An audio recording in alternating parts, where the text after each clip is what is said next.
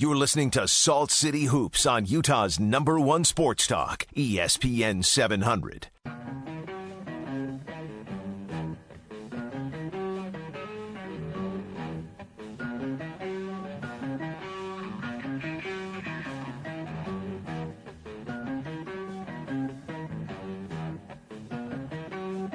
All right, welcome into the Salt City Hoops Show. I'm Andy Larsen, the Utah Jazz beat writer for KSL.com, the managing editor of SaltCityHoops.com, the Utah Jazz beat writer, or the Utah Jazz affiliate, for the ESPN True Hoop Network. So Ben Anderson, our usual co-host, is out of town right now. I think he's out of town anyway. But anyway, not here is the important part. Don't worry, he'll be back soon.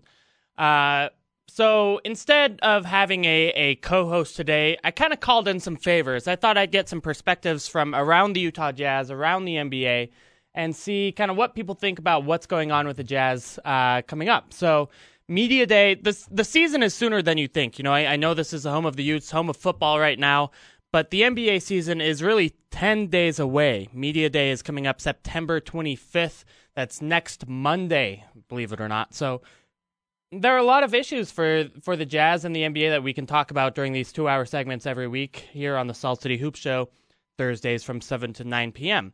So we've got Andy Bailey coming on the show. He's the NBA beat writer for, NBA writer for Bleacher Report. He usually covers the Jazz as well as other teams around the league. We've got Zach Harper coming on, FanRag sports writer. He's got all sorts of other projects, including some comedy writing in Los Angeles. Also used to be co-host of the show. We have Dan Clayton, the associate editor of Salt City Hoops, coming on, former Spanish radio voice of the Jazz. He's always got smart Jazz thoughts, and we're excited to talk to him in the 8 p.m. segment. And then we've got Trib Jazz himself, Tony Jones of the Salt Lake Tribune, joining us at 8:30. We'll ask him about all of his recent reports on the Jazz's offseason, including some news on Rodney Hood, Alec Burks, and even Derek Favors. So we'll talk to all those guys during the show. We'll also get JP Chunga, our producer, involved. JP, how are you doing tonight? I'm good. I'm ready to go. You're going to go all solo, Francesa or Colin Cowherd on me, but I'll chime in at the end of these hours. Please. I love it. And if you have any questions for our guests, please ask them as well. You know, I can't say that I'm great at doing one-man shows yet. You know, it takes a certain amount of Colin Cowherd's kind of ego. Is that fair? Ego, the splash of dye in his hair. Yeah. There's a lot going on. That's what I lack, is the dye. But thanks to all of our guests for coming on and helping me with that. And again, thanks for JP. For producing and hopping in every once in a while. But for now, let's go ahead and get on Andy Bailey from Bleacher Report, as promised. Andy, are you there? I am here, and just for the record, I don't think you need a splash of dye. I think you can carry without that. Wow, thank you. That's the nicest thing anyone said so far to me on the show, which is the first thing anyone said about me. Anyway. I believe in you. Thank you. So we have a lot of, actually, real basketball to talk about. You and I have both been watching this Eurobasket tournament pretty heavily. And then we've got, again, some Jazz things going on. Rodney Hood's extension. You had an interesting rotation for the Jazz that you posted on Twitter, so I'm going to ask you a little bit about that. But let's talk about Eurobasket first. Spain lost in an upset to Slovenia earlier today, 92-72. Two Jazzmen on either sides of that equation. Ricky Rubio, new Jazz point guard, leading up Spain's attack. And then you've got Igor Kokoskov, who's really garnered some acclaim for what he's done, leading Slovenia all the way to the finals of Eurobasket, which, by the way, if you're not aware, is the European competition where, you know, they figure out who the national champions of Europe is biannually, I should say. So far we've seen 8 games of Ricky Rubio. What have you thought of his play so far, Andy?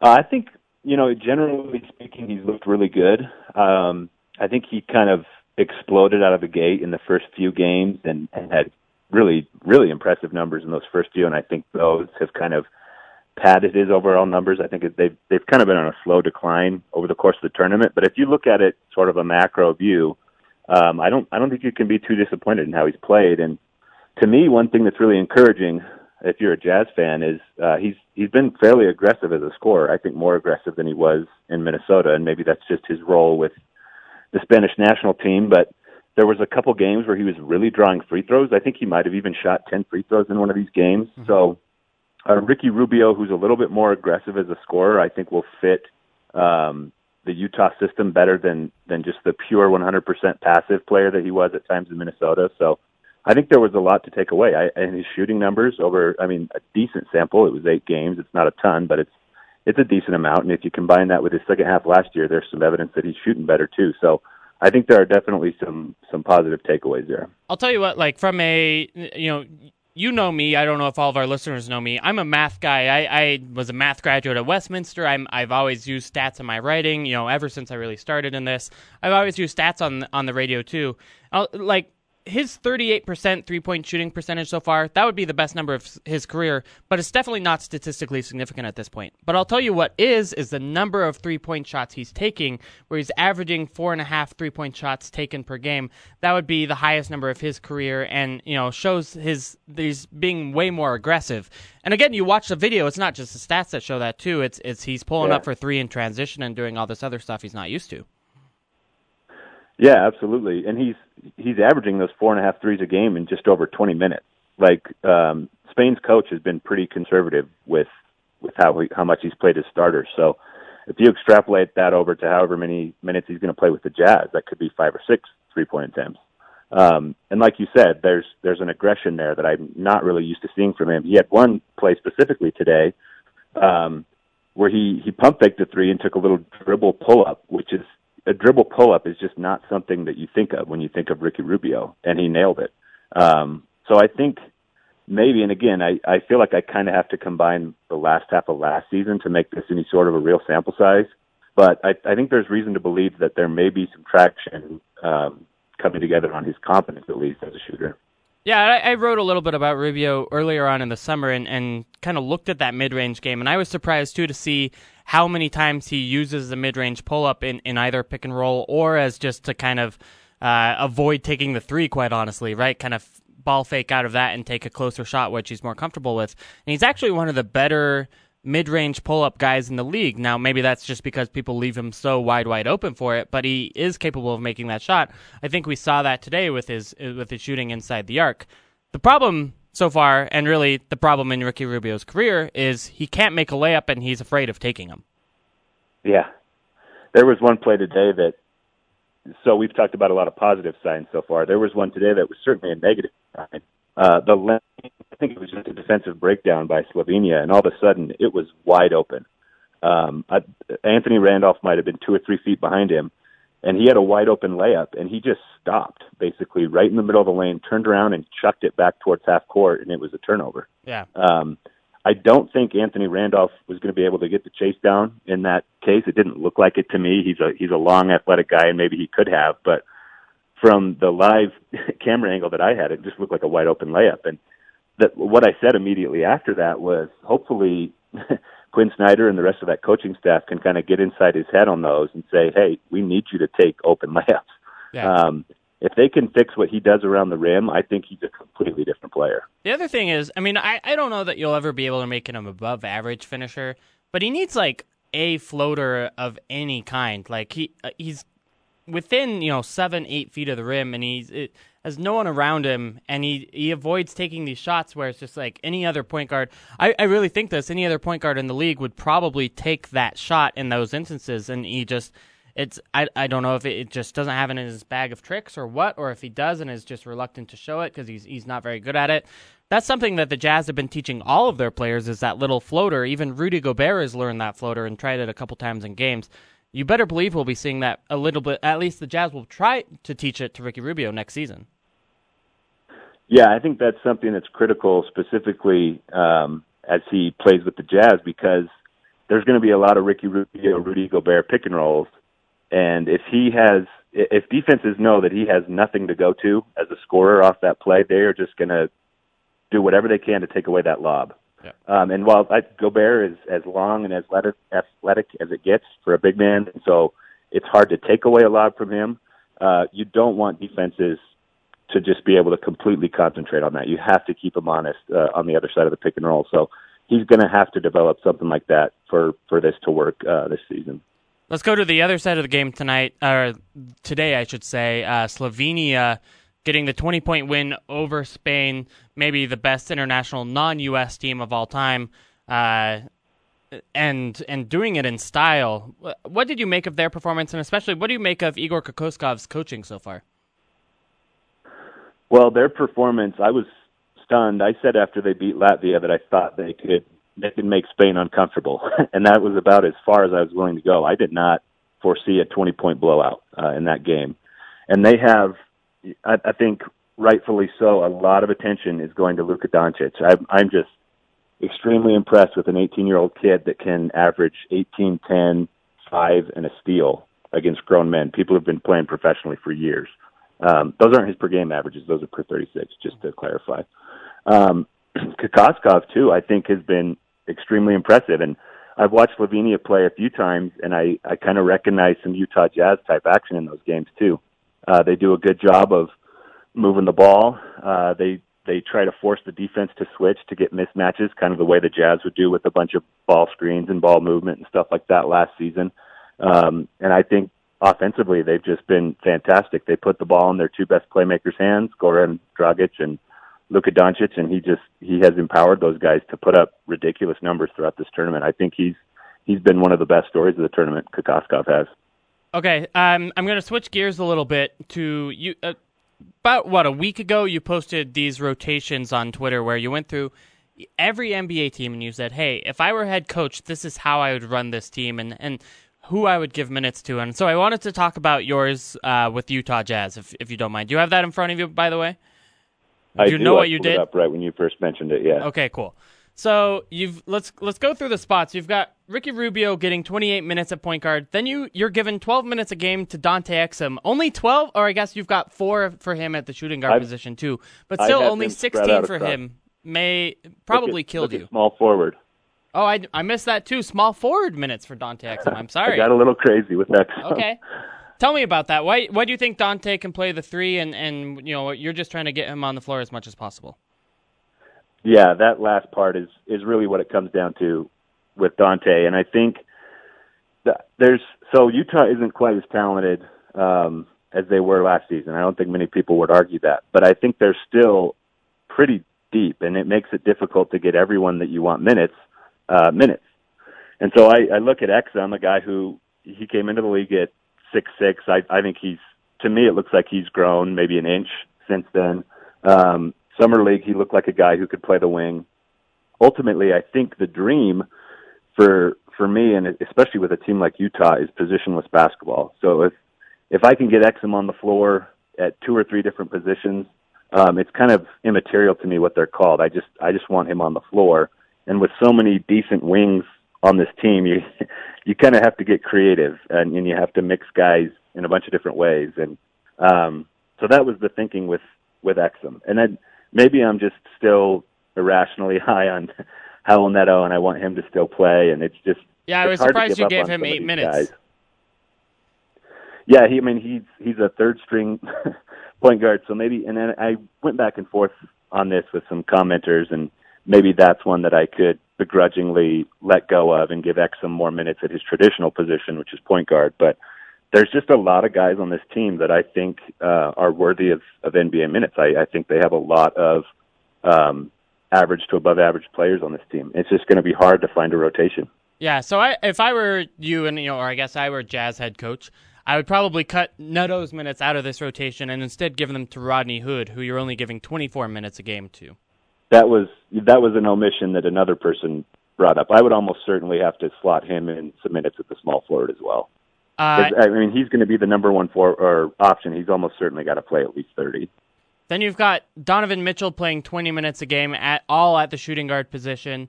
This is going to be interesting. I honestly think that Donovan Mitchell is going to get more minutes this season than Dante Exum. Is that crazy? Well, for me it is, but if you're predicting what the coaches will do, that's not crazy. Okay. Having talked to people who are closer to the team than I am, it sounds like they really want Donovan Mitchell to play. And it's understandable. He's a bulldog defensively. I think he's a great competitor. From what I saw at Summer League, which is an extremely limited sample, I think Exum is ready for a bigger role right now than Mitchell Okay. is. But it wouldn't surprise me if it went the way that you're saying, that Mitchell will be the one who gets more minutes. Yeah, it's interesting, and maybe this is just confirmation bias coming into play, because I remember coming out of those 3 games thinking that they were neck and neck, and I would want to give the playing time to the younger guy who you have under team control for, 4 more years rather than having him under team control for only this upcoming season. Is he actually younger than Exum? Yeah, Donovan's just 20. Oh, okay. For some reason, I thought he had been in college for 3 years, but it was just 2, right? It's just 2, yeah.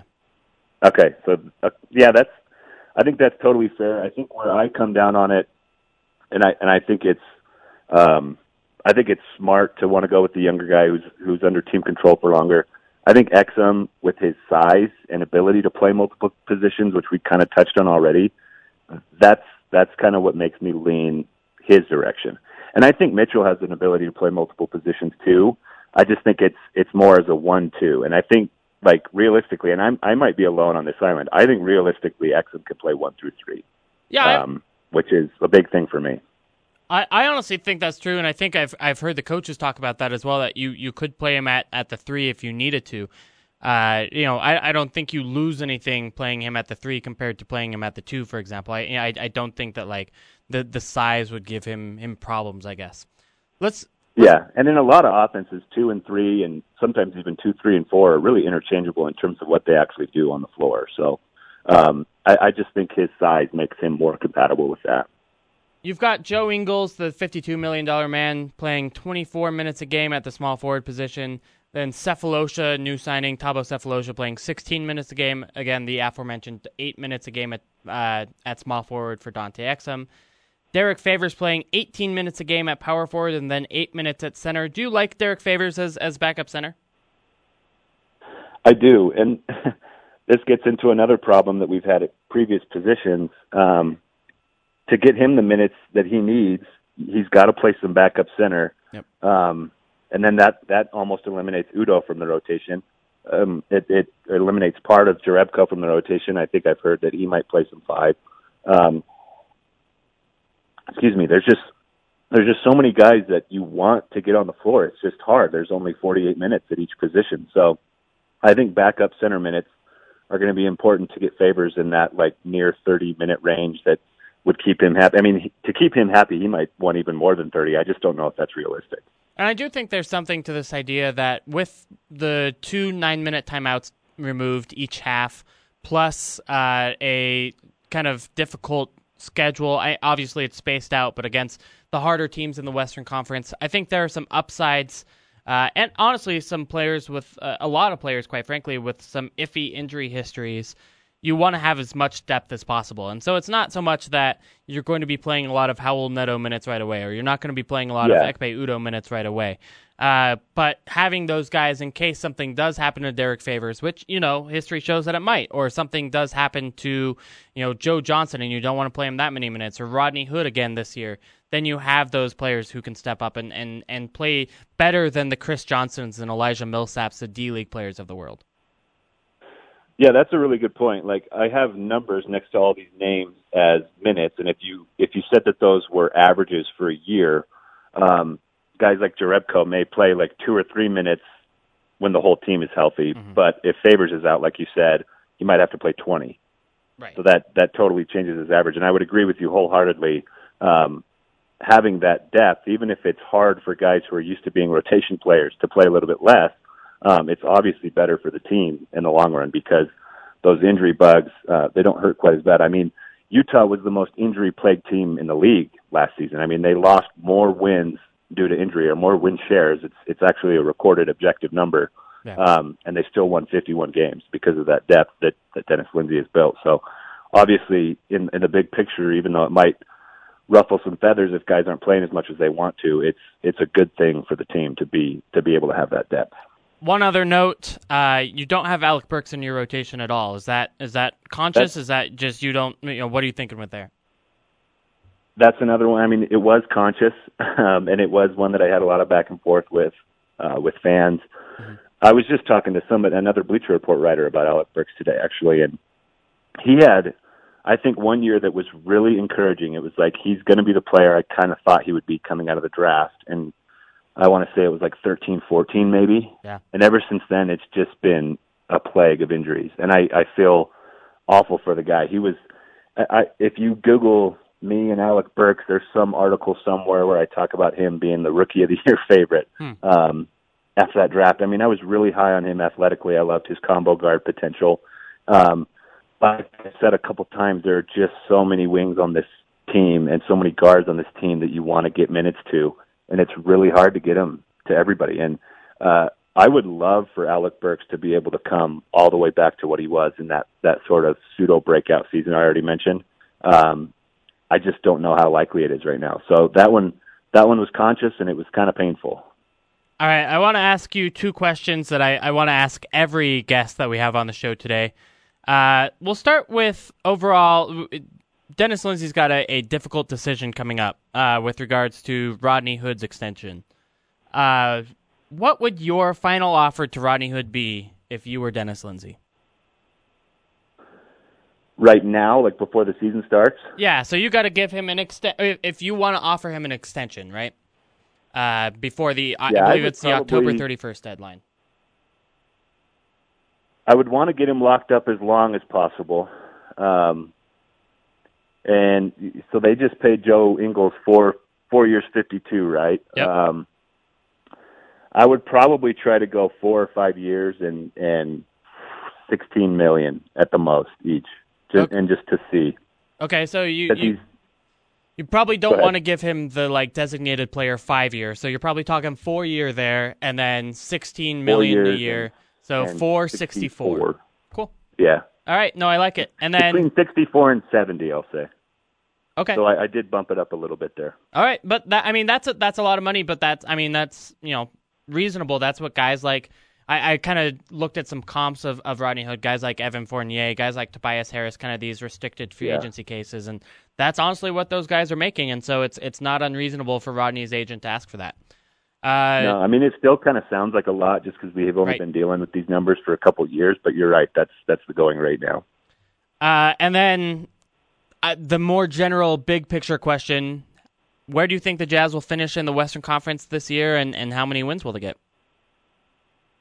I still think they will make the playoffs, okay. But I think there's going to be a bunch of teams from 6 through 10 that are going to be clawing it out with each other for the last couple of weeks. And I think all of those teams are going to be in the mid-40s. I don't think we're going to have as many teams hit 50 this year. I think they're going to beat each other up a little bit more over the course of the season. So I'm going to say Utah finishes 7th, and with, I'll say, 47 wins. Okay, I like it. That's Andy Bailey from Bleacher Report. Everyone, can you let everyone know where we can read your stuff on website and Twitter? I am on Twitter at Andrew D. Bailey, where you'll see lots of crazy lists like the one we talked about today. Your threads are great. Thank you. You can also read me. I write about the NFL and the NBA for Bleacher Report, and I also write about the NBA for FanRag Sports. Sweet. All right, that's Andy Bailey, everyone. Thanks to Andy for joining us. I want to shout out really quick that you can tweet us at Andy B. Larsen, or you can even call us into the show if you'd like, 877-353-0700, and we'll try to accommodate your call. If you guys have any questions for me or any of our guests today, just let us know on Twitter, and we can get those going. So next segment, we've got Zach Harper from FanRag Sports joining us, also the former co-host of the show. Then later on in the show, we've got Dan Clayton and Tony Jones of the Salt Lake Tribune joining us in the 8 o'clock hour. Let's go ahead and take a break for right now, but like I said, next segment, we've got Zach Harper coming up next right here on ESPN 700. Back to the analytics, opinions, and best breakdown of the Utah Jazz and the NBA. This is Salt City Hoops on Utah's #1 sports talk, ESPN 700.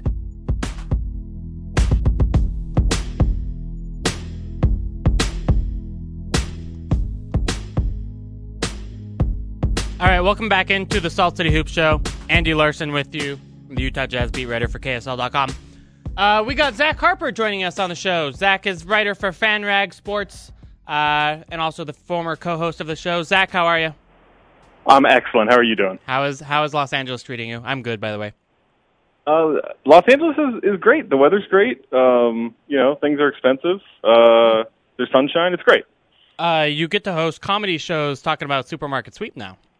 I do. All kinds of game shows, actually. We've got a second one coming up, hopefully in 2 or 3 weeks, and going to New York to do a show. They will literally let anybody up on stage. Can I ask what the second game show is? You know what? I'm going to give you an exclusive. Actually, I don't know. I may have tweeted it before, but we're doing Double Dare. Double Dare, okay.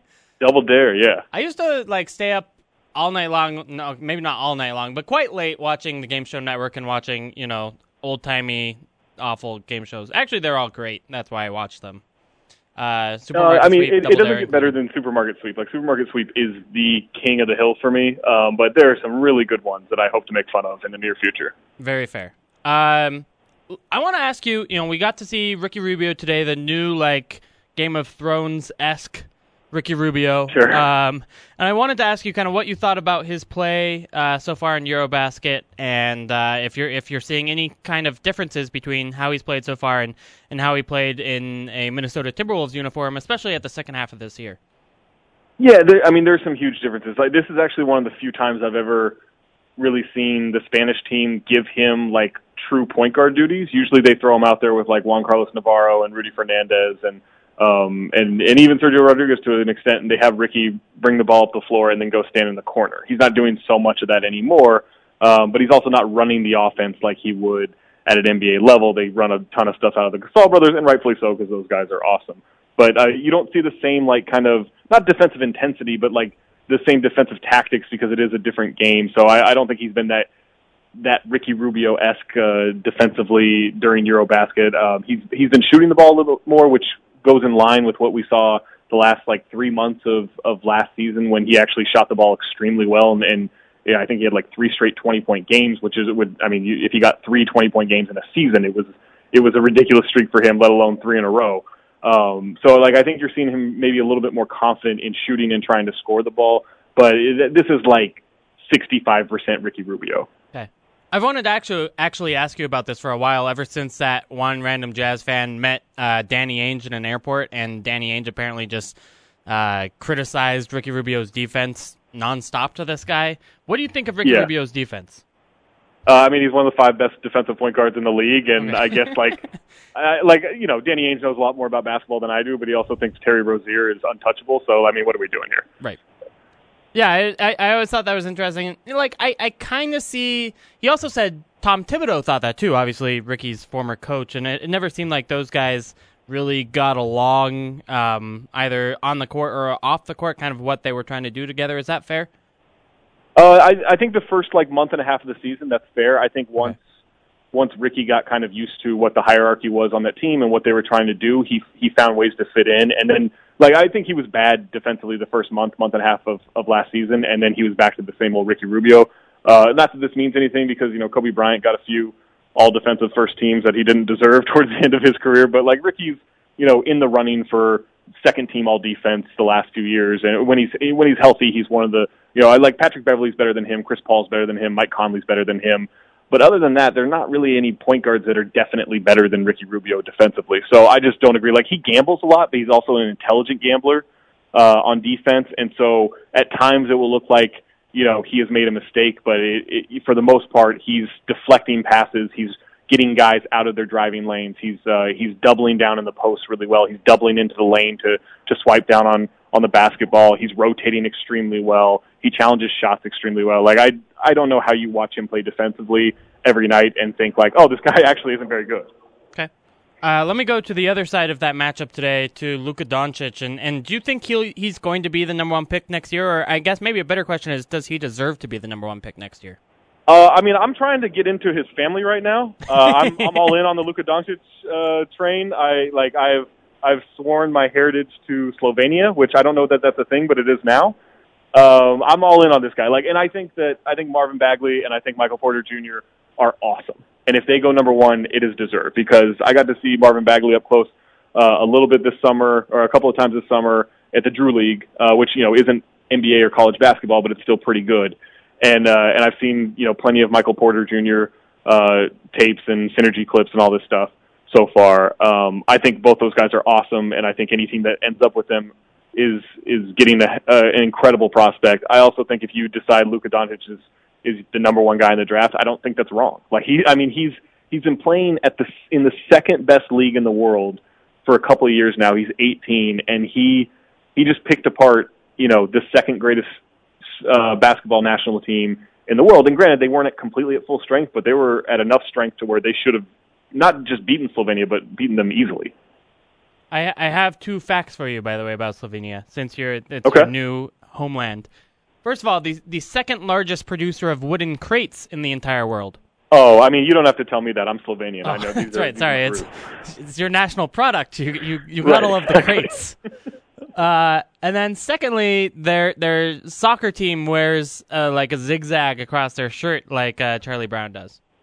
Oh, okay. Well, that's pretty, these are my people. These are, I'm gonna get a kit now. Soccer kit and represent the zigzag. I'm sorry I told you these things you already knew, obviously, as a lot. Right, but we're telling the audience. But you're telling the audience, and I'm letting them know that you're not lying. Exactly. I've got 2 questions that I'm asking every guest on the show today. The first one is about Rodney Hood. Obviously, the Jazz have this window to extend him before October 31st. And it's a really interesting extension case. I've been asking everyone, what would your final offer be to Rodney Hood this extension period if you were Dennis Lindsay? I'd offer probably no more than Alan Crabb money. So what's that, like 4 years, 72? And that's a lot, but it sounds like a lot. But if you look at like percentage of the cap, it's actually not that bad, right? For a player that I think could not just grow into that salary number, but make it look like a steal 2 years from now. I think he could end up being a guy who is worth 4 years, $100 million on this coming contract. Now he's not worth that now, but I don't think it's crazy to think he plays into that player. But what we've seen the last couple of years, he has to be healthy, and especially now that Gordon's gone, he has to kind of get into more of that playmaking role, which I think he's capable of doing. And you and I have talked about this before. I think he's a pretty special shooter. I think he's a better shooter than his percentages have shown. And I think that he can assume this greater responsibility. But right now, if you can get away with a 4-year, $72 million extension, and he decides that's enough money for me, that could be an incredible value in 2 years. Yeah, Alan Crabb's at $475, by the way. Okay. So I would take that. Yeah. Okay. And then I would also say, I did an article on this recently, but you look at the guys like Rodney Hood, who figures to kind of lead the Jazz's perimeter attack next season. Even guys like Tobias Harris, Evan Fournier, kind of these iffy lead scorers, if you will, kind of lead scorers because they're not on a team with a number one option. And those guys do make $17, $18 million a year. Right, yeah, and that's the cap, right? The money's gone up, and so that's the number you have to reach for these guys. How likely is it that in 2 years he's a much better player than Evan Fournier?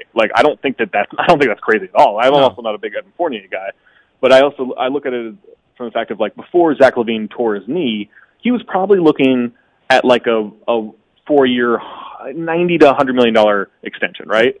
Just because, that guy's got potential. He's a 40% three-point shooter. He's a crazy athlete. We could mold him into something. While I think Zach LaVine's ceiling is higher than Rodney Hood's pre-injury, I don't think, I think the likelihood that Rodney Hood is a better player all around for the next 10 years than Zach LaVine is also pretty high, right? So granted, you're kind of dealing with potential versus what's more realistic, but that's kind of the range you're looking at. Can he be anywhere from Evan Fournier to Zach LaVine? Yeah, absolutely. Yeah. And then the second question I'm asking everybody, just general Jazz prediction. Where do you think they will end up in the Western Conference, and win total prediction? I don't know if I'm going to be the first one to answer the 1 seed. 1 seed. Wow, I like it. No, not really. No. The Warriors are. I've always said they were overrated. Right, exactly. No, I don't know. They're so tough to figure out because they still have their defensive identity, which is huge. For a lot of teams who are trying to carve out a space in the Western Conference, which is even more insane this year. You need an identity, and so they're already ahead of the game in that because they have that defensive identity. They have Rudy. The Rudy-Rubio combination defensively will be really good. They still have plenty of good veterans and young guys to build up and all this stuff. But the crunch time problems we saw 2 years ago. I know they still have Joe Ingles, they still have Joe Johnson, and Rodney Hood can step forward and everything. But the stuff we saw with problems in crunch time a couple years ago used to snowball really for them, and I could see that happening again. So, like, I could see them win 46 games. I could see them win 38 games. I think they're in that range. I'll say, like, 44, and they're the 7 seed. Okay. I think Jazz fans would take that at this point, and that's probably that's above their Vegas over/under, which is 40.5. That's going to be really interesting. I think there's kind of this talking point that it's that no team with a top 5 defense has missed the playoffs this decade, right? And so just having that as your baseline is really encouraging. The other thing, by the way, while we're talking about defense, that the Jazz put in these guys contracts for Derek Favors and Rudy Gobert and et cetera. I think Joe Ingles has one of these too, that if the team defensive rating while they're on the floor is less than 100 points, they get a bonus, is brilliant. Yeah.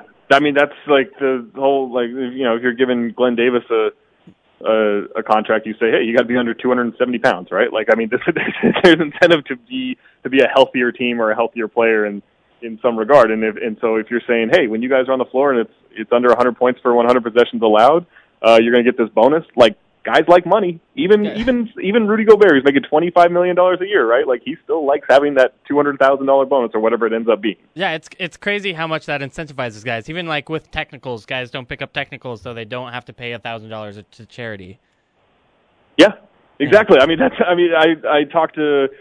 There was a stretch a few years ago in Minnesota where Greg Steensmo was just getting into fights, or getting into skirmishes or kerfuffles, as he would say, every couple of games. And there was like a stretch where like Chris Paul went after him, Ray Allen went after him, Jarrett Jack went after him, Matt Barnes went after him. And we asked him after the game, it was like, hey man, like how come none of these are coming to blows? Like no one's actually throwing punches. And he said, oh, no one wants to lose that check. And we were like, isn't it like $2,500? It's like nobody wants to lose $2,500.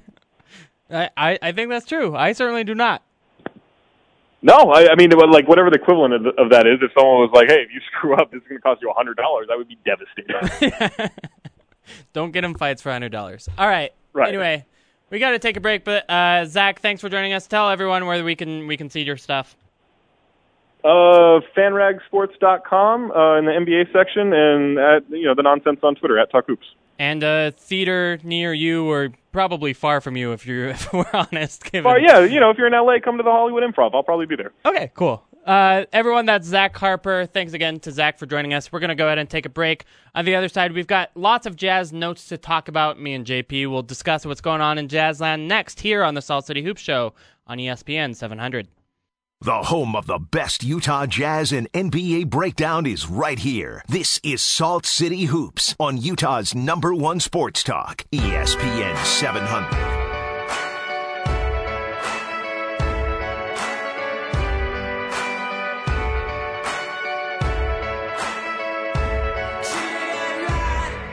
Hi, welcome back into the Salt City Hoop Show. Andy Larsen with you. I'm the Utah Jazz beat writer for KSL.com.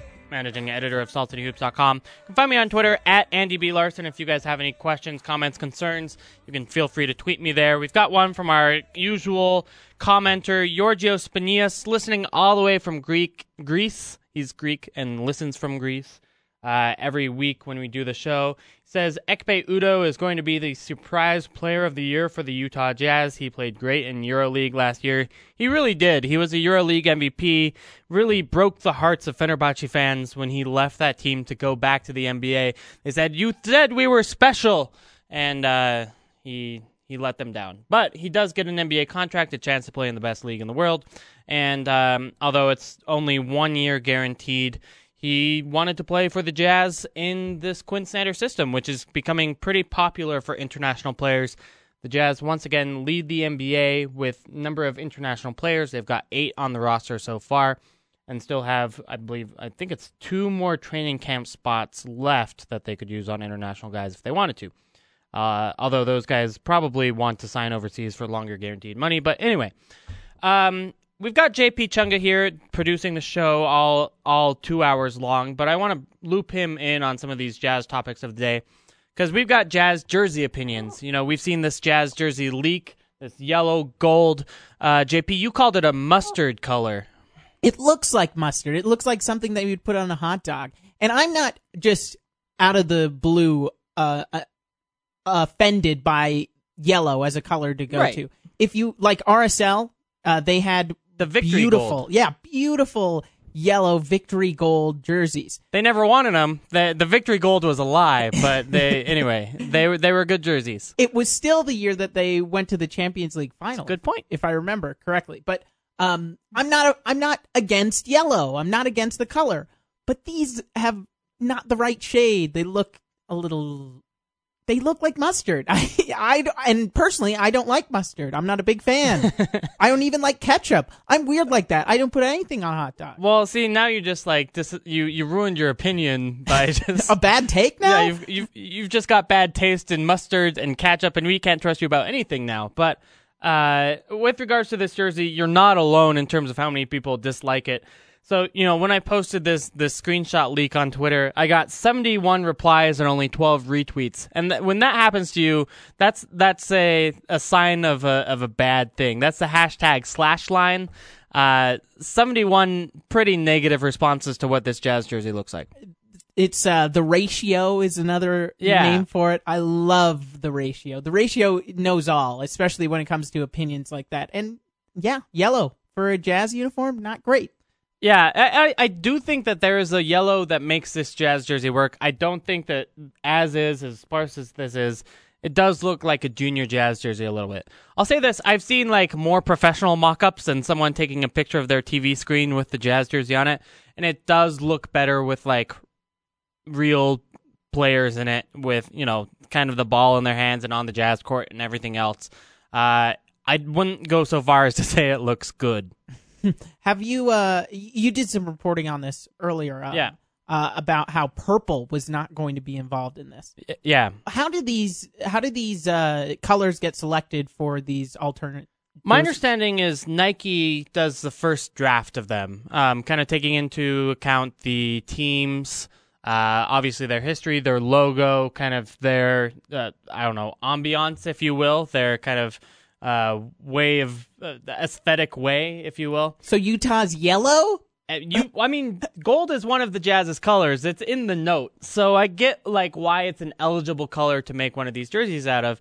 I think Nike wanted to make a splash with their alternate jersey, and instead of going with the green that Adidas did last year, they went with the gold. And it's controversial. I think a gold jersey can work. I do think that they went way too sparse with this look. So the gold going to the note. So is it an instrument? Are they trying to go brass, saxophone? It's Mardi Gras colors, right? It's from the team's roots in New Orleans when they had the gold, green, and purple. Andy, now it's gold, green, and blue. It's all this. We're not in New Orleans. No, we're not, but those are still the team colors. All right? And I don't think it's a bad set of colors. I think the Jazz have a really creative color scheme. I don't think you need what was an accent color to all of a sudden become one of your primary colors. Exactly. This yellow makes sense for Mardi Gras. I get that now. Now I'm starting to get, now the wheels in my brain are turning on Proud that. of you. But, yellow for Utah makes me immediately think of the beehive, right? Right. Or a bee, and that purple is perfect for the state. See, just as far as relating to with Nike to the beehive state. And again, there will not be a purple jersey this year. Every team with Nike is getting 4 different jerseys. And so we haven't seen the Jazz's 4th jersey yet. I'm told it's cooler than this 3rd one. And I'm also told that it has to do with the city or the state as a whole. So they may go something like arches themed, or they may go something like mountain themed, although again, not purple. We'll see what they end up doing with this city community idea, but I think this 4th jersey is going to be a little bit wild. Well, if you ask Donovan Mitchell, the city would also be represented by P.F. Chang's as something to go to. Can we talk about that? Yeah, so Donovan Mitchell did this NBA video thing, and he said his favorite restaurant in town was P.F. Chang's. And I know he hasn't been here for that long, but someone's got to show Donovan something better here in town. What's your favorite restaurant here, JP? For dinner, it would have to be one of the market streets. All right, that's fair. One of the gastronomy restaurants. They're always good. And then breakfast, obviously, the Park. We shout them out all the time here on ESPN 700. Park Cafe is great. I had I had breakfast up at the Straw Market up in the Avenues, and that was spectacular. They had cheap sandwiches and everything else. But they're just better choices than P.F. Chang, so I hope Donovan does better. We got to take a break, but we've got Dan Clayton coming back on the other side. You're listening to the Salt City Hoops Show on ESPN 700.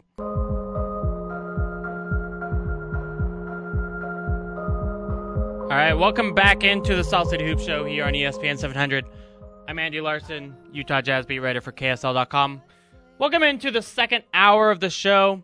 We've got two guests so far who have been on. We've got Andy Bailey of Bleacher Report, and who did we have last segment? Zach Harper. I forgot about Zach already. He left, and now I'm forgetting about him. So we have those guys in the first hour. As always, you can download the show as a podcast on saltcityhoops.com or on ESPN700sports.com if you missed any of the show. And now in the second hour, we've got two more great guests coming up.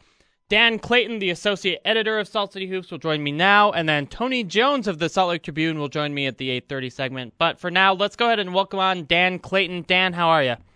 That is a heavy lineup. I mean, I'm following Andy and Zach, and I'm getting things warm for Tony. That's an honor. I had to call in some favors with Ben gone, so I couldn't host the show myself. I needed you guys to help me out with each of these segments. But I figured it'd be kind of fun with a lot of different perspectives, I guess.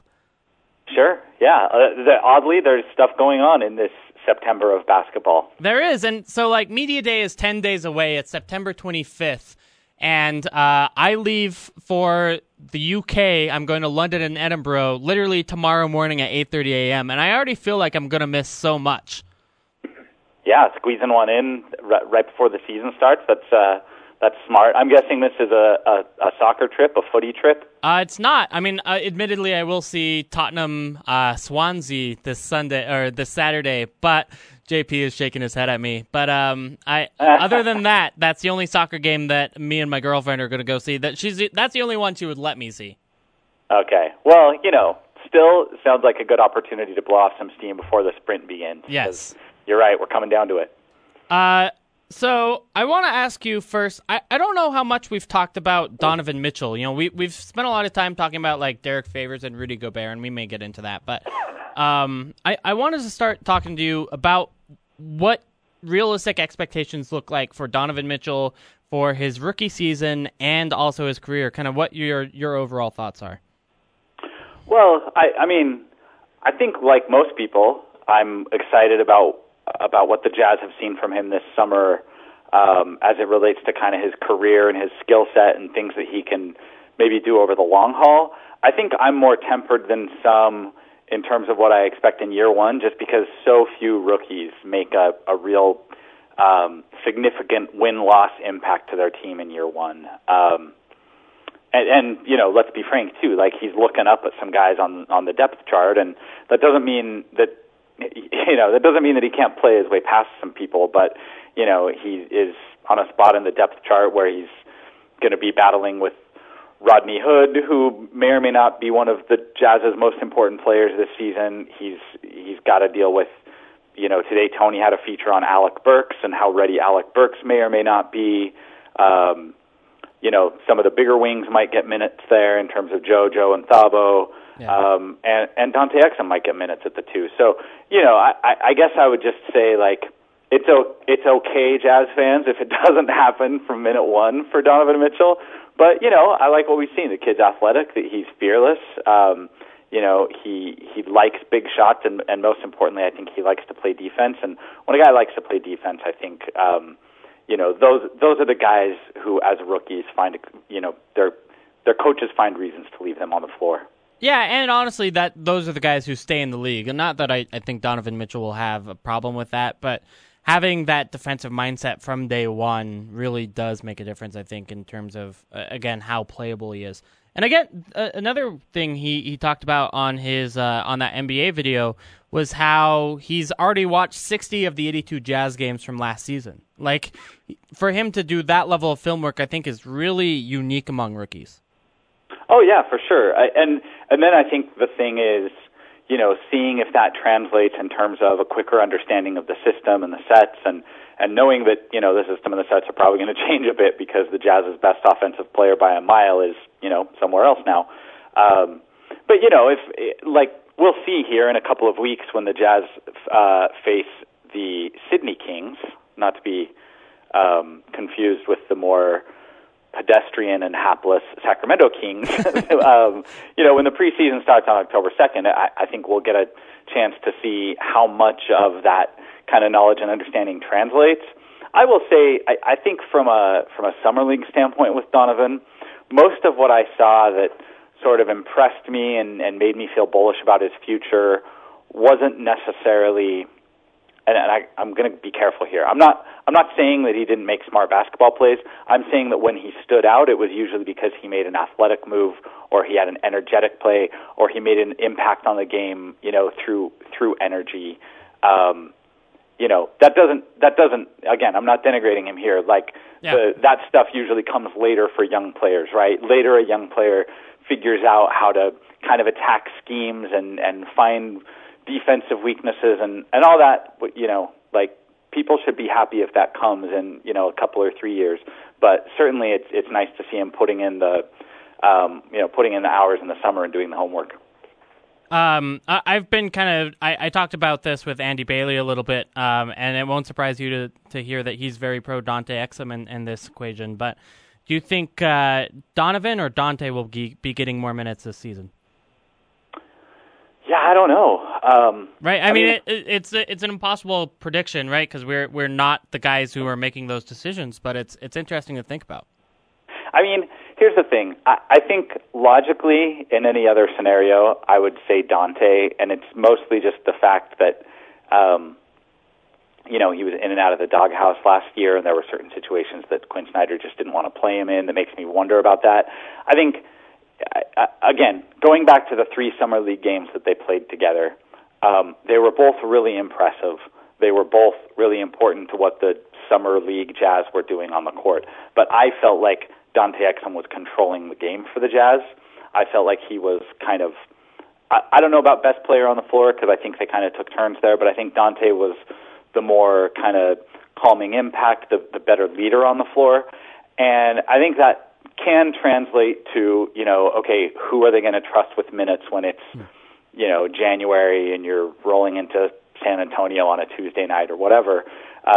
It's just, the caveat is Dante still is really up and down. And I'm, like Andy Bailey, I'm a big Dante guy. I still believe in Dante quite a bit, but I'm also realistic to the fact that, he didn't always play well last year. And there were times where it was easy to see why Quinn Snyder grabbed the hook and yanked Dante back to his seat. So I think that's the big thing. He, by all accounts, has had a pretty focused and good summer, and he stayed in Salt Lake City for most of the summer to work with the coaches. So, that's a big one to watch. I think my default answer is Dante if you're going to put a gun to my head. But don't put a gun to my head. That's just rude. That's a felony, I'm pretty sure. I think. Yeah.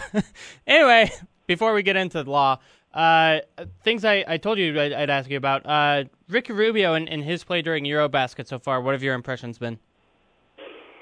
Yeah, I mean, I think he's looked good. I think the big thing is being able to hit spot threes, and you don't know how real that is over an 8-game sample.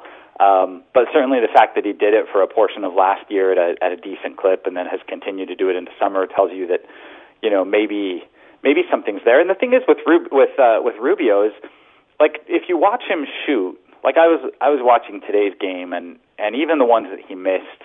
Or if you watch him shoot free throws, like, everything's there. There's nothing structurally wrong with his shot. There's no reason why you go, man, that guy should be a 30% three-point shooter. You know what I mean? Yeah. I mean, sometimes he shoots a little flat, but, like, other than that, structurally, his shot looks okay. And so seeing him shoot, the 40% that he has in the 8 games so far, makes you wonder if playing opposite some really good role men, and Rudy Gobert is one of the best role men, and Derek Favors has been a very good role man if he can get back to that. So playing opposite some really good role men, who knows? And the bigger point I think that should excite people about Ricky is the impact he'll have on those role men. I mean, think about it. Think about Pekovic. Think about how good people thought Pekovic was. And think about Kevin Love having, far and away the best years of his career playing next to Ricky. And granted, then he went to Cleveland and sacrificed touches because he was playing next to the King. But, Ricky has made a lot of big men look very good. Mm-hmm. So I think if I were Rudy or Derek, I think I'd be excited to play on the other end of that pick and roll. Yeah, certainly. I've been, you mentioned the 3-point percentage goes up and down, and it's only eight games, but that he's taken so many of them, averaging 4.5 per game, and the most he's ever averaged in a game is 2.5 threes per game, and in only 20 minutes of play rather than playing 30-35 like we project he will in a Jazz uniform this year.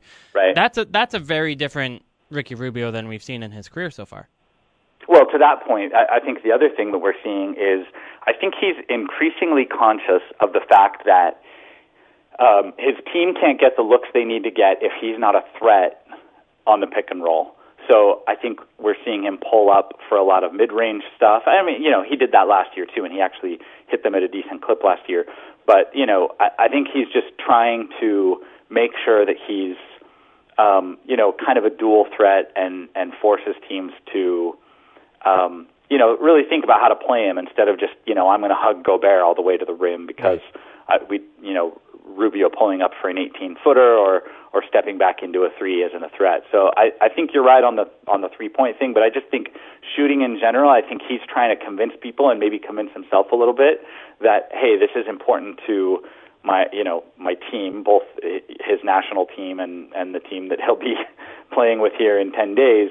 I think that's important, and I think that he's trying to establish that. There's, you mentioned the loss of the Jazz's best offensive player, and I think that's fair, Gordon Hayward. I was talking about Boris? I don't know. I was going to make a joke there, and I couldn't. Boris was the Jazz's best offensive player. Embrace it. Trey Lyles. Okay, go ahead. Yeah. Do you think the Jazz will play faster next year in order to kind of compensate for that in any way? I mean, I think they almost have to. Literally they almost have to because there's nowhere to go but up. Right. But, Gordon, and this isn't a thing where, everybody's mad, so I'm going to pretend like Gordon was never any good. Like, Gordon's very good, but one of the things Gordon did is, there were times where he slowed down the ball so that he could, size up a defender and go one-on-one. And by the way, George Hill kind of threw the brakes on a lot of plays, too. And I just think the fact that Rubio is a guy who's used to looking down the court. We saw in Summer League that both Dante Exum and Donovan Mitchell are going to want to, keep the burners on when they come in, ostensibly in the second unit. I think the big question is, are there going to be bigs that are running with them? I think that's the question. Because if it's just Rubio and Exum and Rodney Hood, for example, has never been a big transition guy. He's never been a guy that has really said, I'm going to put pressure on the defense.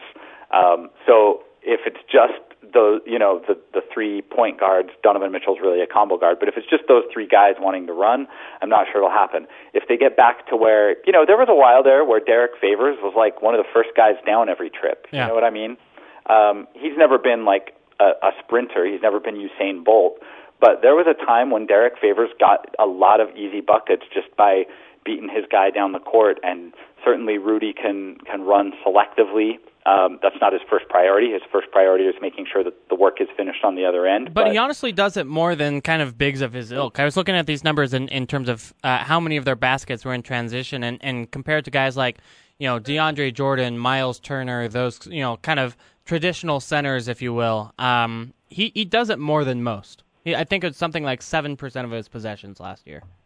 Yeah, well, I mean, the thing is, the guy just has like an insane motor, right? So if there's a way to get an edge, I think he'll do that. And I actually think, I think there's a good chance that Rudy is going to be. I wouldn't drive to Vegas and put my money on he's going to lead the Jazz in scoring, but I think there's a good chance he might be the Jazz's most important or like second most important offensive player. I just think what he causes the defense to have to worry about and things like that, and the way he can start possessions at the other end, like you're right, and then transition, and the fact that he'll make a play defensively and then beat everyone down. I think that's important. And I think to the original question, I mean, they're going to have opportunities if they want to run selectively.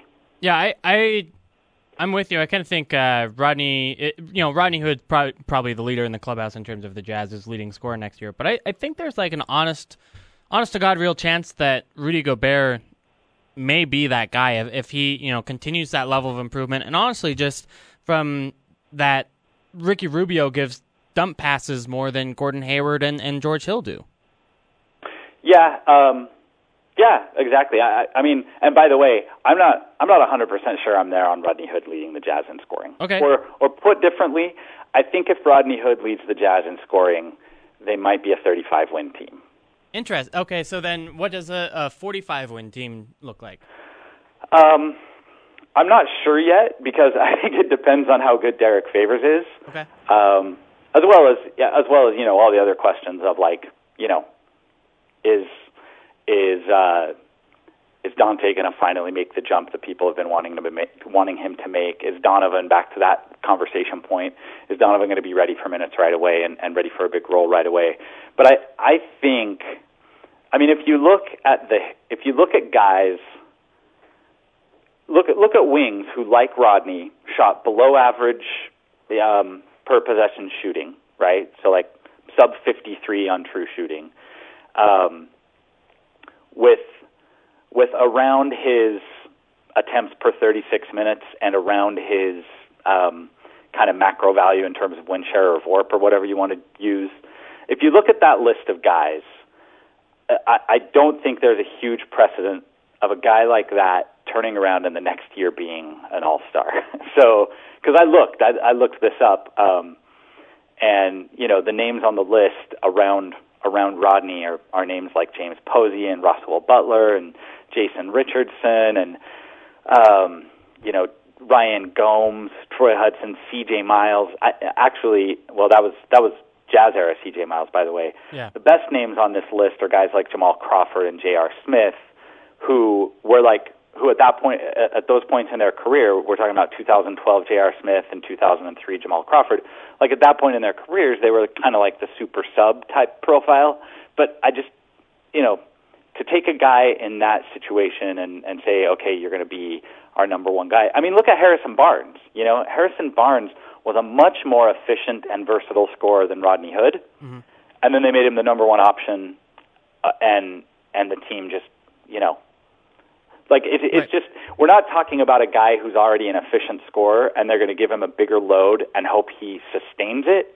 We're talking about a guy who right now costs the Jazz value on his possessions. So they want him to correct that while increasing possessions, and I'm just not sure that that's a recipe for success. Now, I know that's what they're saying. I know that's what Quinn and Dennis have been saying all summer is that, hey, we've asked Rodney to step up and play a bigger role and all that. I'm just not sure that if that's the formula, I'm not sure that equates to a playoff team. So then I guess your playoff team formula requires kind of a surprising leap from somebody else, if you will, from Donovan or Dante or Derek Favors. Maybe it's not so surprising from Derek Favors, but someone else has to be your lead guy in an efficient way. Yeah. Well, or it's kind of a committee thing where like Rodney gets back to a semi-efficient 15 a game, and Derek gets back to 16 and 8 that he used to do, and Rudy gets a little better. Like what was he, 12 last year? So you can probably get him up to 15 or 16 as an incremental step, and maybe more down the line. But he's also not a guy that you necessarily draw up plays for. Like he's going to score out of the pick and roll. He's going to score. So Rudy was at 14 a game last year. And the thing that really encouraged me about that was how he ended the year, too. You look at his March and April numbers, where March he averaged 17.3 points a game, April 16.3 points a game. Again, this is kind of the Ricky Rubio corollary, no one's corollary. No one's going to be probably as good as their best months of the season. But I think he's shown some ability to put up those kind of scoring numbers. Yeah. And Favors has too. Like there are guys on this team that have been there, that have kind of walked the walk. So before I just assume that, Rodney's going to be the guy to take up the mantle and do 18 a game, I mean, he's done 18 a game for like a month at a time. He's never sustained it for longer than that. And even when he was doing 18 for a month at a time, it was on kind of like league average efficiency. So, again, if that's what you're getting, if that's the guy that you make your offensive centerpiece, I mean, let's not forget, this guy is a very good basketball player, but he's a very good basketball player who, lost his starting job, a few months ago. Yeah. You know what I mean? He was coming off the bench in the playoffs. So I think when I think about Rodney, I'm doing the exercise of, how many guys on the team could, without being, too crazy or imaginative, how many guys could actually have a better year than him? And, on that list, you kind of have to put guys like Joe Ingles, because Joe Ingles outplayed him and won a starting spot and started in the playoffs and guarded J.J. Redick and wreaked havoc and helped the Jazz advance. And so, I'm worried about the Jazz saying, we're just going to give 20 possessions tonight to Rodney Hood and see how it goes. That's all I'm saying. Yeah. He's obviously a very good player. Yeah, and I really think, obviously he'll say that he was injured. I think the Jazz will say that he was injured, and that was the result of some of those slumps last year. But even when he was healthy, again, like you point out, he did average 18 a game for a month, and it was still at average-ish efficiency. So I think it's fair to say that, he's got to make it up in two ways. He's got to both get healthy and get better and take on more possessions. I guess that's three different ways, and in order to be kind of this player that I guess maybe they've asked him to be, which, maybe you ask high, and if he delivers 2 out of 3, you're pretty happy. Yeah, well, I mean, it's clear that they challenged him because they wanted him to have a big summer and to be hungry for more. And you're never going to go into your exit meeting and be like, yeah, I don't know, just hang out this summer, So, it's good that they are challenging him to imagine being a bigger part of what they do. It's good that they're challenging him to get better at his game. Just again, not a lot of players go in one season from where he was last season to being, a 19 a game scorer on a playoff team. Yeah. I've asked all of our guests this question, and I'll ask you as well. What would your final offer be to Rodney Hood in this extension period before October 31st? Yeah, I mean, you're not going to get him for less than 15 or 16 a year, I don't think. Okay. Like a 4-year, $60 million is probably, if you offer him less than that, his agent is going to tell you to jump in a lake, and he'll see you next year in a restricted free agency. So I think the question becomes, how much higher than that are you willing to go to get him locked up and to get a deal done now? And for all the reasons I just said, Andy, I'm worried about that decision for the Jazz. I think that is going to be a tough decision. I think it's going to be a decision that could have repercussions later if he's not one of the top players. I mean, again, let's do the exercise. And I know I'm answering a question with a question, but Who are the guys? Where do you think Rodney will rank in terms of macro value to the Jazz's win-loss total in 2017-2018? Do you think, obviously, Rudy's third? Probably going to... Okay, third behind who? Rudy and just someone? Rudy and Ricky, or Rudy and Derek, yeah, somewhere in there. Okay. So I could buy third. I could buy second if things go really well. Yep. I could buy fourth if because there's a chance that Ricky and Derek are as good as they need to be better than Rodney, right? Sure. And then again, like I said, you have to at least entertain the idea that Joe Ingles could be that important, since Joe Ingles was that important relative to Rodney last year. So if you're talking about someone who might be and by the way, I think that's where the list ends. If anyone else is better than Rodney next year, then the Jazz are sitting really pretty, because it means that someone has taken, the leap that people have been wanting.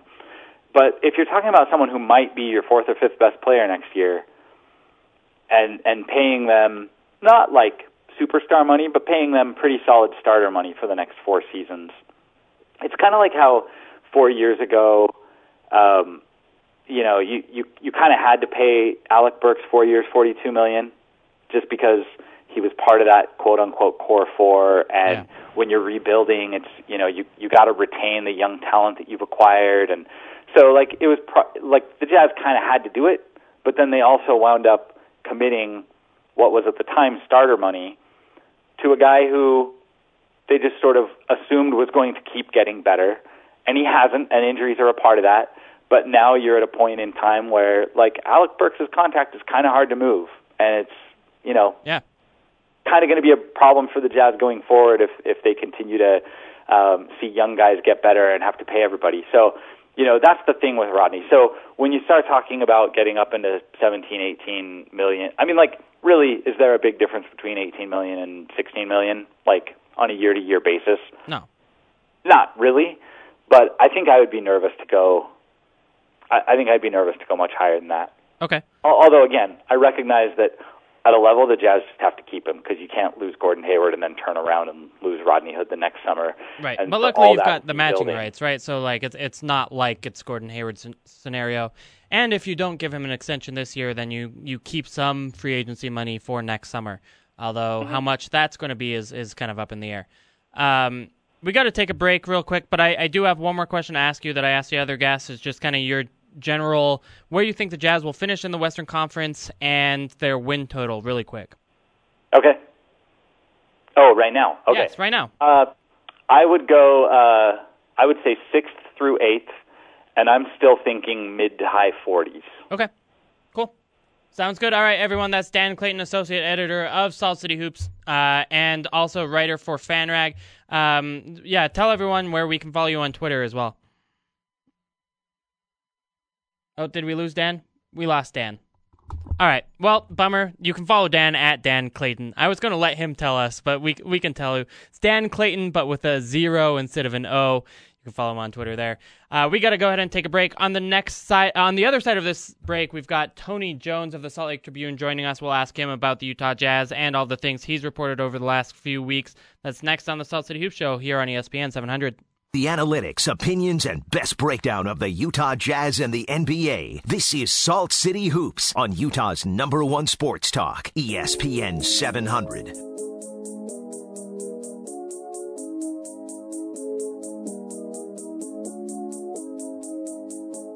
All right, welcome back into the Salt City Hoop Show. I'm Andy Larsen. Let's go ahead and bring in Tony Jones, the Utah Jazz beat writer for the Salt Lake Tribune. Tony, how are you? Man, how you doing? Good. It's been a second since I've seen you. It's good to hear your voice.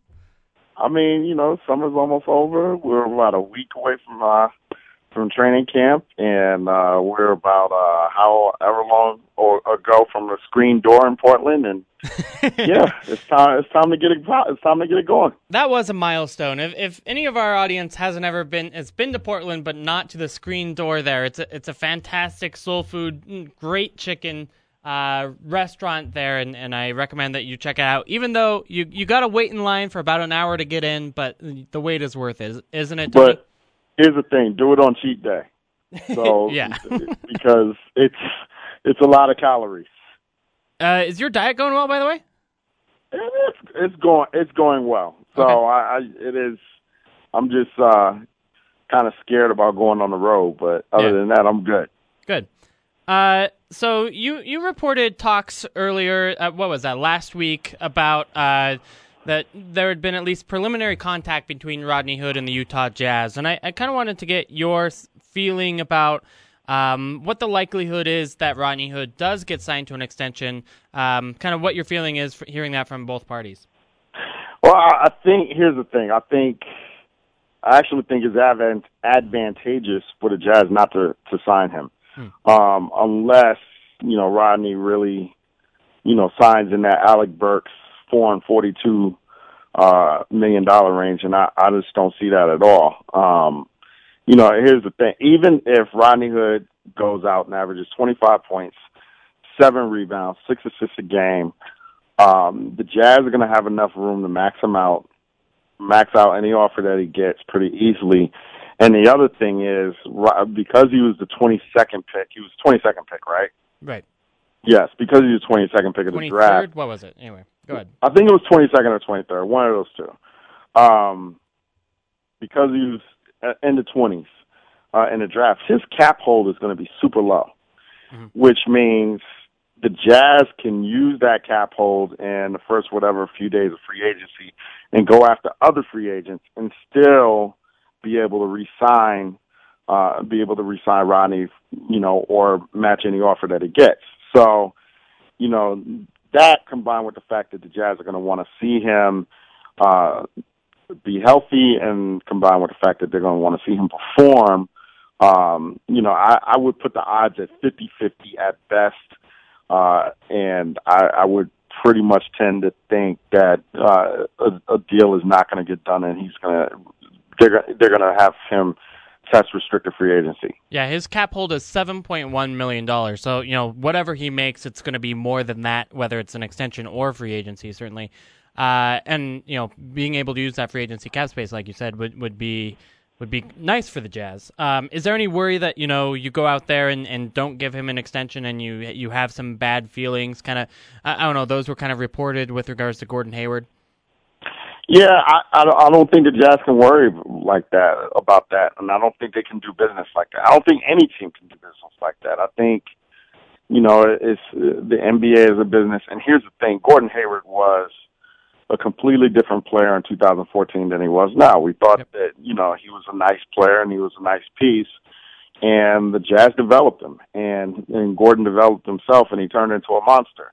And I think that if you're holding on to stuff, that happened 3 years prior or 4 years prior or whatever, I think that's less of a I'm really holding on to this, and more of a, hey, I just really wanted to leave the Jazz. And I think that's what happened with Gordon, because I think the Jazz did everything right. I think we're all in agreement that they did everything right, and they did everything right in terms of sequence. And, they traded for Ricky Rubio in large part because Gordon Hayward wanted to play for him, play with him, and Gordon still left. So that just tells me that Gordon Hayward simply didn't want to play for the Jazz anymore. And whether, they had matched that, they had been able to reach a deal with him in 2014 or not, what happened in free agency in July of 2017 was still going to happen. Gotcha. It is now the off season, and guys have been working on their games. Like we talked about how the Jazz have asked Rodney to kind of lead the team, or at least expect to lead the team and work on his game, and as if he's going to be getting those touches this upcoming season. But I want to ask you about some other off seasons for some other Jazz players, especially some guys who we haven't seen maybe the most of in their careers, or at least last season. First off, Derek Favors, how's his off season gone? Well, he slimmed down, and I think that the hope is that the lesser weight can help him with the durability of his knee. And the thing with Derek is I think that he's just hungry, and I think that he's hungry to show that last season was a fluke for him, and that he's a guy that can really be counted on both ends of the floor. The thing about guys in contract seasons, and Derek is in a contract season, it's the Trevor Ariza thing. Trevor Ariza turns into one of the top 10 small forwards in the league every contract season. It's like a running joke in this league. So, and I think, Derek's going to have a lot of incentive to perform on both ends. And I think that he sees himself on the open market as a guy who can approach $100 million. Wow.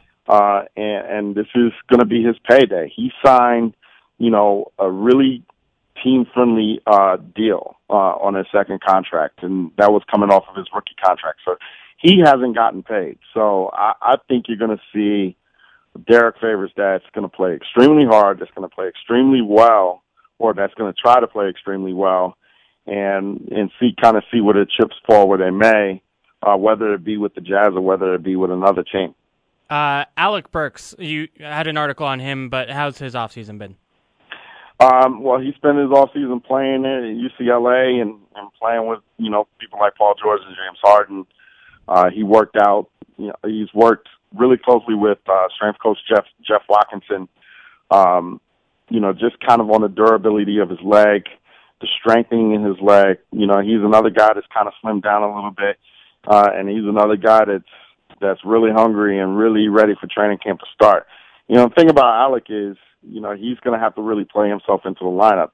For the first time in his career, he's going to be starting a season in a situation where playing time is not going to be promised to him. So it's going to be interesting to see how he deals with that, how he deals with the fact that, he may not play all that much, but at the same time, the upside in terms of if he's the Alec Burks of 2 or 3 years ago, the athletic Alec Burks, the guy that can get his own shot, the guy that can get out and run the floor, then he offers some value to Quinn Snyder's lineup. So it'll be interesting to see, how he reacts and how his body reacts and what kind of depth that he can provide, and where he falls into the rotation. Do you know anything about Dante Exum's offseason thus far, after Summer League? Well, I've heard that he's played well, and I've heard that he's been kind of back and forth between here and Los Angeles a lot and working out in LA a lot. And he's another guy. I mean, the Jazz, what's going to amazing this year is how many guys that are just going to be in contract years that are going to have like all the incentive in the world to go out and play really well. And Dante Exum's another one of those guys. I mean, he's in his 4th year. I don't expect the Jazz to give him a contract extension. So he's probably going to get the restricted free agency next summer. And, he's another guy that's going to be playing for his market value, in all probability. So, it'll be interesting to see, if he can break out. This is the first summer, in his NBA career that he's been able to extensively work on his game and his skill set. And, everything that I'm hearing behind the scenes is that he's really responded well and that, you're probably going to see a different player. Do you think that contract year phenomenon can be harmful to a team? You have too many guys on a contract year and everyone's just looking to get their own? Well, I think it can if you have the wrong dynamic in the locker room. But I think, the Jazz, don't have a wrong dynamic in the locker room. I think that they have a really good locker room and a strong locker room. And there's going to be a lot of veterans on this team as well. So I don't think that that's applicable to the Jazz. Maybe it can be in a vacuum with 1 or 2 guys, but most of the guys on this team, none of them have been malcontents at any points of their career. So, I think if you were with the Sacramento Kings or you're with the team that has no hope of being with the playoffs, there's some kind of motivation to kind of go and get yours, so to speak. But I think with the Jazz, I think a lot of these guys are going to be playing and trying to make the playoffs and trying to play hard and trying to see where the chips may fall. All right, we've asked every guest 2 questions. One, we've already talked about the Rodney Hood extension with you, but I asked everyone what their final offer would be for Rodney Hood. Just so you know, we got a lot of 460. We got a 464. We got a 475. I think we got a 472 is what we ended up with. So just kind of to give you an idea there. But the second question I asked is just their general Utah Jazz prediction. Where you think the Jazz will finish in the Western Conference and a win total projection for this team. I think with Rodney Hood, I think I'd probably, if I were the Jazz, I'd probably cut it off around the 465, 468 range. And I say that because I actually think Rodney's going to have a really good year. I think that, as long as he's healthy, I think that he plays really well when he knows specifically that he's the number one option. There have been games that he's been without Gordon Hayward that he's really played well because he knows he's had to be aggressive. And I think that with Rodney, I think that he was a different player in the first half of the season as opposed to the second half of the season after the hyperextended knee, which he never really recovered from. So I think 4-68 would probably be fair on both sides. I know that Rodney's side, they're looking a little bit higher than that, but I think that they would want to negotiate a fair deal because I think Rodney likes it here and wants to be here. Okay. As for the win total, I think the Jazz are going to be better than people, than outsiders think. And I think It wouldn't surprise me one bit to see them in that 45 to 50 win range. Thing about it is, for even 50 wins in the Western Conference this year might not get you better than the 6th seed. Yeah. Because this is a really, really, really strong West. But I think that the Jazz last year, they were a 51 win team officially. But I think with health, they could have been a 55 to 57 win team. And I think without Gordon Hayward, with health, if they stay completely healthy, I think that they are a 45, 48, 51 team. Okay, cool. All right, well, everyone, that's Tony Jones of the Salt Lake Tribune. Will you just let them know where they can follow you on Twitter? You can follow me on TribJazz, TRIBJAZZ. If you want to hear me rant against Kirk Cousins, you can follow me on T Jones at T Jones SL Trip, TJONES SLTRIB. Those hot rap takes as well on T Jones SL Trip. They are not hot takes at all. Rick Ross has been the best hip hop artist of the last 10 years. Wow. All right. See that? Yeah, that was a hot take. That was a hot take. That was scorching hot. You said no hot takes, and here's a very, very, very scorching take. All right. Thanks, Tony, for joining us. I'll see you next Monday. Thank you so much, man. I appreciate it. All right. See ya. All right, that's Tony Jones of the Salt Lake Tribune. We got to go ahead and take our final break of the show. Coming up, we've got a few more Jazz news and notes to cover here on the Salt City Hoops Show on ESPN 700. A home of the best Utah Jazz and NBA breakdown is right here. This is Salt City Hoops on Utah's #1 sports talk, ESPN 700.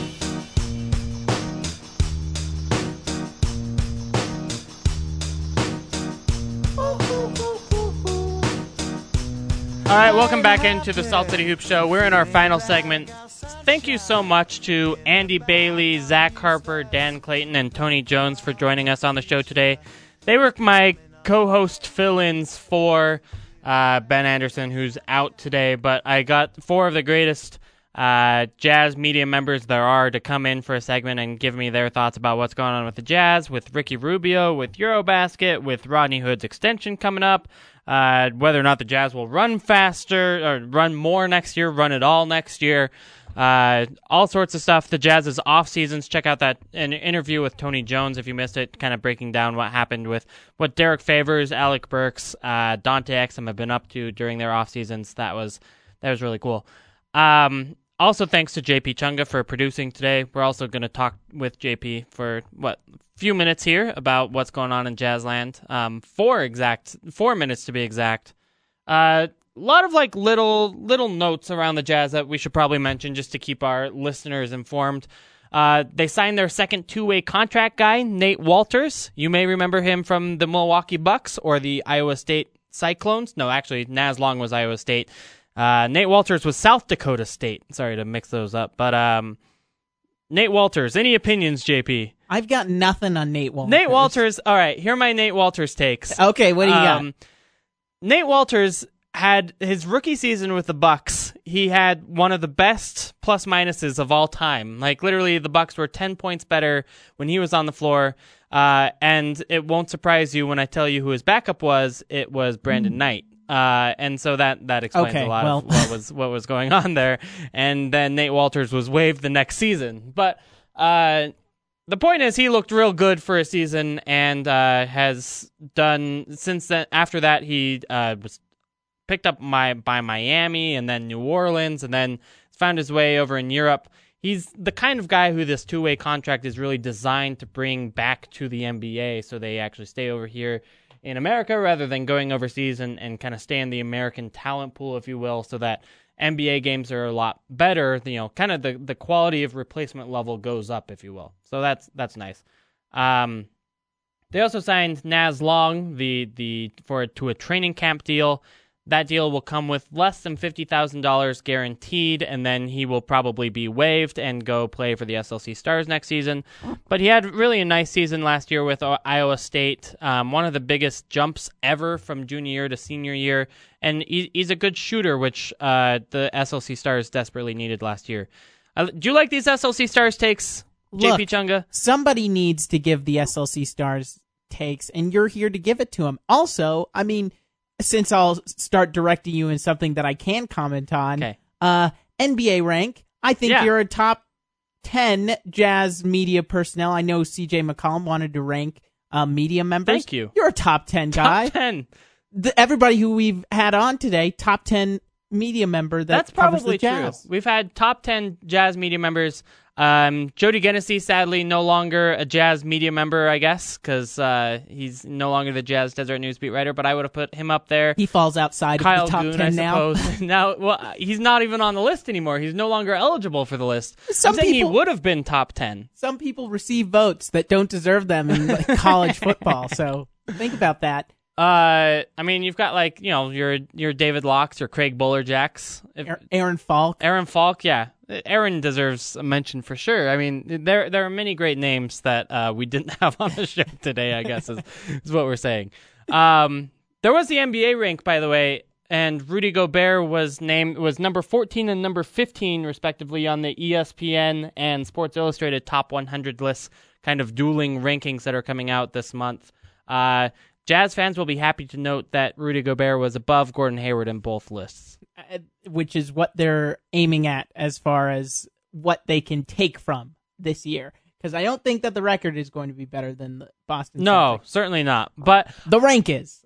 I've said this for at least the last 3 months, or I guess the 3 months of last year, that I thought Rudy Gobert was a better player than Gordon Hayward. Just, kind of looking at his impact when he plays is enormous. And when he developed offensively, it was astronomical how much he meant. Right, we mentioned that earlier. Like, his last 2 months, he averaged 16, 17 points a game. It's really crazy. All right, that's our Salt City Hoops show. Thank you guys for listening. Check it out as a podcast on saltcityhoops.com. But for now, we're out. I'm Andy Larsen, and this is ESPN.